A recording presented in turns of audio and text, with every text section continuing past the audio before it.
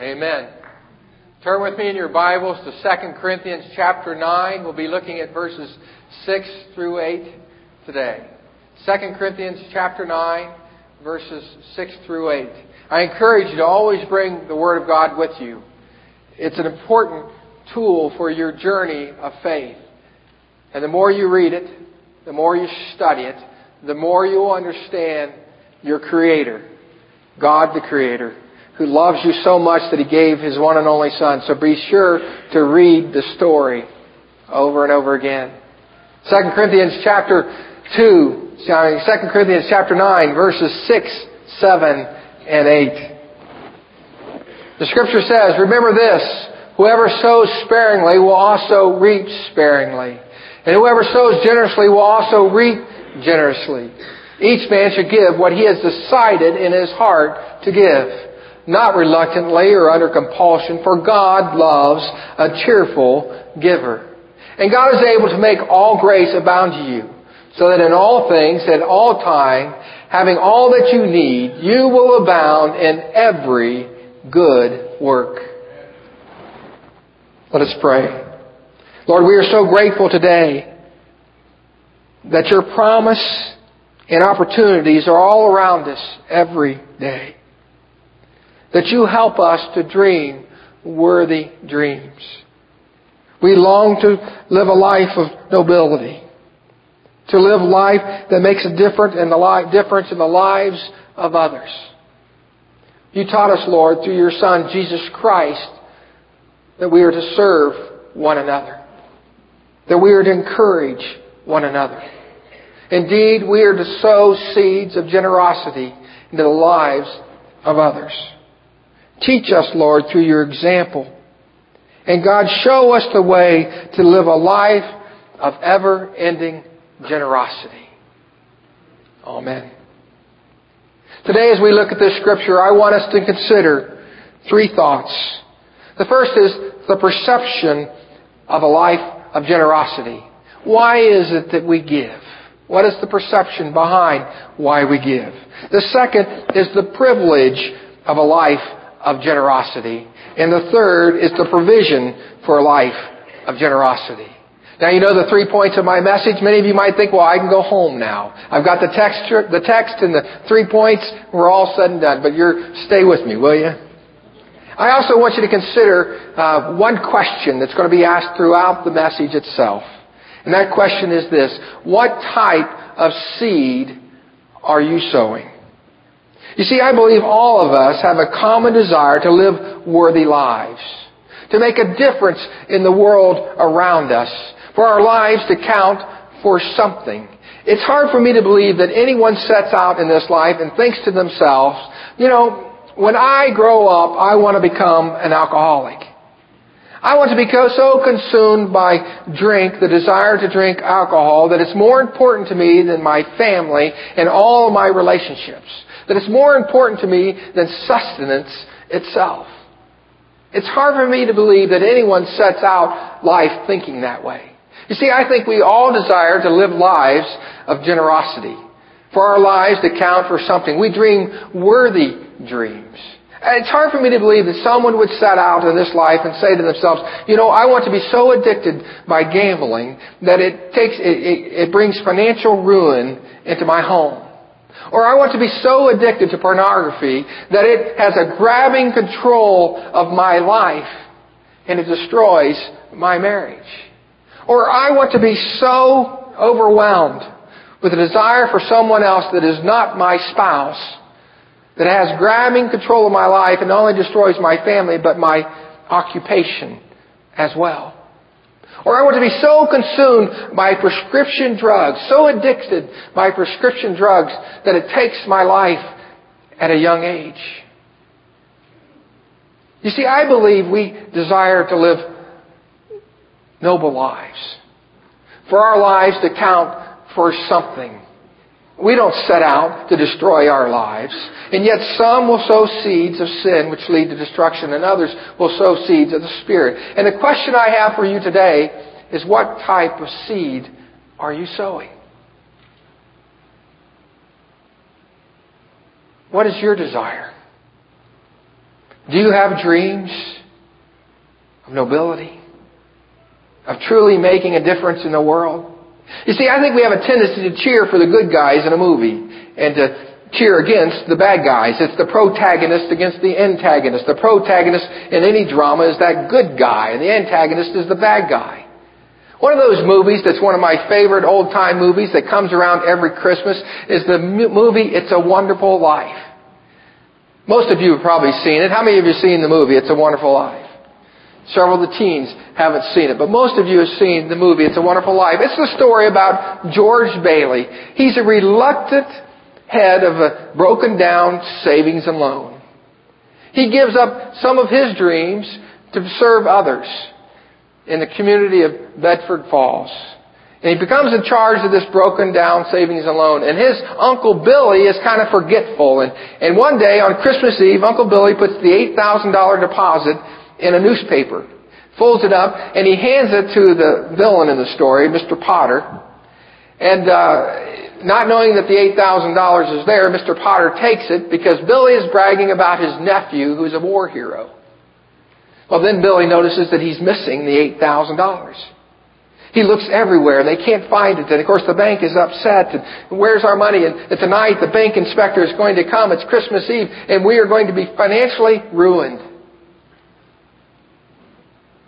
George Bailey, the hero of the story, the protagonist, if you will, in this story, he finds his insurance policy and he thinks to himself, I'm worth more dead than I am alive. And he contemplates taking his own life. Well, in the midst of all this, his children and the community is praying for George Bailey. They know something has gone dramatically wrong. And they begin to cry out for George Bailey. And on the scene appears Clarence. He's an angel. And he takes, through flashbacks, George Bailey back through his life and helps him to see what life would have been like if George Bailey had never been born. You see, his life impacted one life, whose life impacted another life, whose life impacted another. And indeed, George Bailey lived a wonderful life. It's been several years since I've watched this movie. You see, the reason I haven't watched it for a couple of years is because my children make fun of me. Because every time it comes to the end of the movie, I begin to well up with tears. And the tears start streaming down my eyes, and my kids say, Dad's crying! Even as adult children, they still taunt me.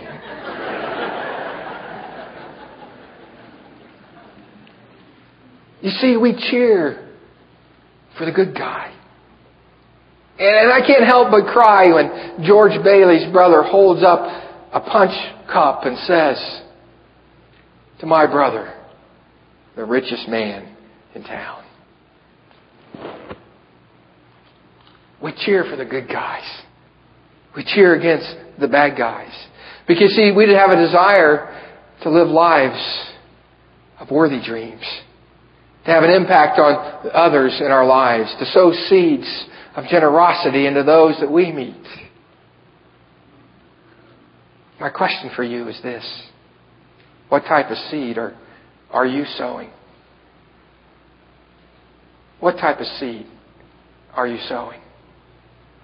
Another musical drama that is my all-time favorite is a musical drama entitled Les Miserables. It's the story of a French peasant. It's written by Victor Hugo. And this French peasant's name is Jean Valjean. And Jean Valjean steals a loaf of bread when he's a young man to feed his sister's children. And for 19 years, he's incarcerated. When he's freed from his incarceration, he must go and deliver papers and proclaim to everyone that he meets that he is a convict. And so he shows his yellow papers. And of course, because of that, he cannot find work, he cannot find a place to sleep at night, or even food to eat. In his desperation, Jean Valjean goes to the home of a priest. And the priest invites him in, to his surprise, and offers him a warm meal and a clean bed in which to sleep in. That night, he tosses and turns in that bed, and he begins to wonder, everyone thinks I'm a criminal. I might as well live up to their expectations. I'm always going to be marked. And so he gets up in the middle of the night, and he takes the silver from the priest's home. He goes out and he's quickly caught by the guards, and they bring him back to the priest. When they bring him back to the priest says, Jean Valjean, I'm very angry with you. Then the guard says, he claims that you gave him the silver. To which the priest replies, he's correct. But he forgot the most important pieces. And Jean Valjean, I'm very angry with you. And he gives him the silver candlesticks. And he says these words to Jean Valjean. With silver, I have ransomed you from fear and hatred. Now I give you back to God. It's a story of redemption. It's a story of hope. But it's a fictitious story. Yet all around us every day there are people who live broken lives. Jean Valjean pledged to use the rest of his life for good. 8 years later we find him. He's a factory owner. He has 100 employees that work for him. He's the mayor of the town. We cheer for the good guys because we too have worthy dreams. We have desires to live life of nobility. We want to make a difference in the lives of those that we touch in a given week. Well, let's look at our scripture today. It's found in 2 Corinthians chapter 9. Let's look at verse 6 again. Remember this, whoever sows sparingly will also reap sparingly, and whoever sows generously will also reap generously. Paul is speaking to the Corinthian church, raising money for the church in Jerusalem who's going through a time of poverty. And they made a commitment to give generously to the church there in Jerusalem. Some are beginning to back away from their original commitments. And Paul is encouraging them to give what they had decided in their hearts to give. And to be a cheerful giver. This is the context in which we understand this scripture. There's a parallel scripture, or similar scripture. It's found in Galatians chapter 6, verse 7, 8, and 9. Read that scripture with me. Galatians 6, verse 7 says, Do not be deceived. God cannot be mocked. A man will reap what he sows. The one who sows to please his sinful nature, from that nature will reap destruction. The one who sows to please the Spirit, from the Spirit will reap eternal life. What type of seed are you sowing? Are you sowing seeds of the sinful nature which will reap destruction? You see, God will not be mocked. What type of seed are you sowing? Are you sowing seeds of the Spirit? Seeds of the Spirit, which reaps eternal life. Seeds of the fruits of the Spirit of love, joy, peace, patience, kindness, gentleness, and self-control. What kind of seed are you sowing? You see, the perception of why we sow seed is an important piece to understanding this. Those who sow sparingly will also reap sparingly, and those who sow generously will also reap generously. If you give your time, your talent, and your resources simply out of an obligation, you have missed the very principle provided for us in God's Word. You see, the Scripture reveals to us that we are saved by grace and not by works. There's nothing in this world that we can do to earn our salvation. See, we don't serve out of obligation, but we serve out of privilege. We serve out of love because God loves us. In the same way, if you're sowing to receive a reward, you're missing a very significant principle provided for us here in God's Word. You see, legalism is trying to obey God's law in order to earn our way into heaven. In the same way, if you sow generously in order to get something in return, you miss the very point. Now, it's true that God blesses a cheerful giver. But we don't give in order to be blessed. We give because we are loved. And see, when we understand the principle or the perception of why we ought to give, it changes our giving habits. You see, it's out of a heart of joy that we give, because we recognize that everything that we have is from God Himself. You see, God, through His Son, Jesus Christ, has set us free from the legalism in the past and offers to us new freedoms that is motivated by love. When Jesus reinstated Peter, now Peter was one of the disciples, right? You guys remember that story? You're excited about that story, right? I can tell you because you're sitting up on the edge of your seats and you're listening intently. Peter was one of the disciples. And when Jesus reinstated Peter, He did not say to Peter, Peter, you know, for 3 years I walked with you and I taught you everything I know. For 3 years I put up with your ADD and your impetuous lifestyle. For 3 years, Peter, I had to listen to you day in and day out about who was going to be first and who was going to be last. And then I died for you on a cross. And then after I gave my life for you, I rose 3 days later for you, Peter. It was all for you.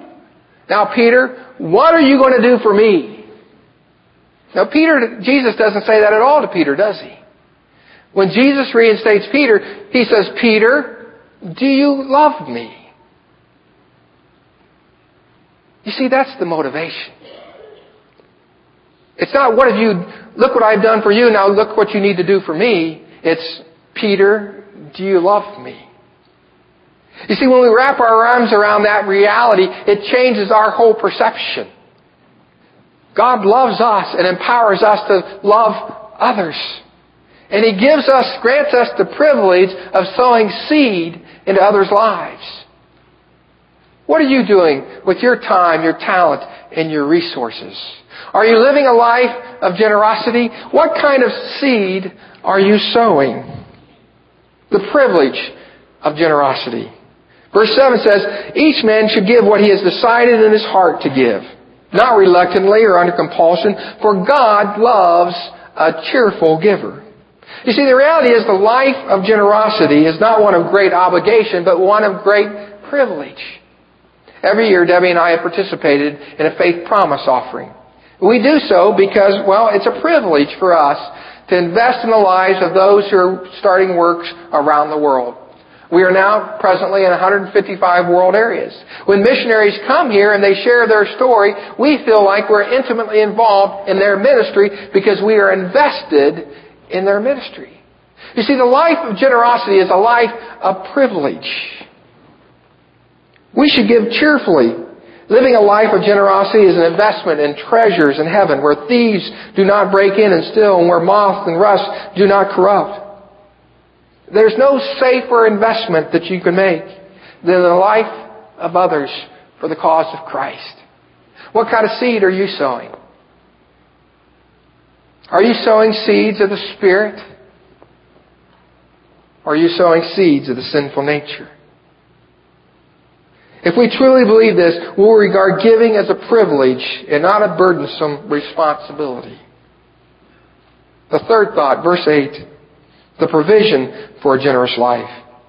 And God is able to make all grace abound to you, so that in all things, at all times, having all that you need, you will abound in every good work.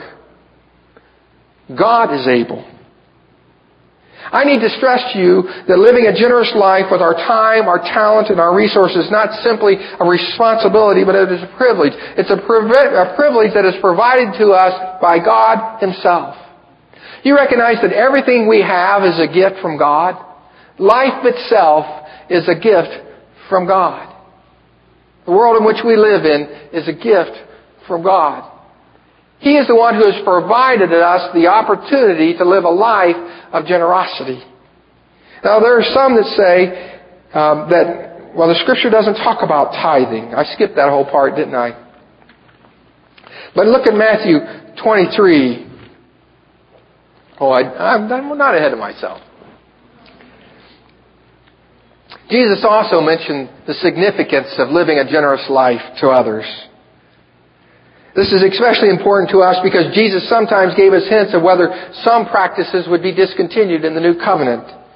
For example, Jesus gave us indications in His teaching that the old covenant with the dietary laws would be thrown out. and the Gentiles would be included in the new covenant. Yet Jesus gave no indication that the principle of the tithe would be set aside in the new age. Here's what Jesus said about the tithe in Matthew 23:23. Woe to you, scribes and Pharisees, you hypocrites, for you pay a tithe of mint and anise and cumin, and have neglected the weightier matters of the law and justice and mercy and faith. These you ought to have done without leaving the other undone. Jesus speaks to the scribes and the Pharisees and said, you've neglected the weightier matters of justice and mercy and caring for others and the law. But regarding the tithe, Jesus did not say that this should be left undone. No, He affirms that this too should have been done. You see, God provides us all that we need to sow seeds of generosity into the lives of those around us. And my question for you today is this: what type of seed are you sowing? Are you sowing seeds of generosity, seeds of encouragement to your children and to your spouse? Are you doing all that you can to help this person in your life to become all that he or she was created to be? These people in your life? Are you sowing seeds of generosity in the lives of those that you work with, those that are your classmates, those that are your neighbors and your friends? What kind of seed are you sowing? Are you sowing seeds of the sinful nature which will lead to destruction? Or are you sowing seeds of the Spirit which leads to eternal life? Are you sowing seeds of encouragement, hope, and generosity in the lives of others? How are you making a difference in our world? Earlier, I talked about the musical drama Les Miserables. The main character in this story, the good guy, if you will, is Jean Valjean. He was offered grace and hope and a new beginning, and he took it in this story. Today I've asked Rebecca Smith to sing one of the songs from the musical. And the title of the song is I Had a Dream. This is a song that expresses the dreams and the heartache and the compromise of Jean Valjean's worker, Fantine. You see, she had a secret, illegitimate child which she kept hidden from the other employees. For she knew if they knew that this had happened in her life, that she would be fired from that job. And so she kept it a secret. When the employees found out that she had this daughter, they exposed her to the foreman. And when the foreman advances from Fantine were denied, she was quickly fired. The next part of her life she spent trying to provide for her daughter, selling everything that she had. Her lockets and her hair.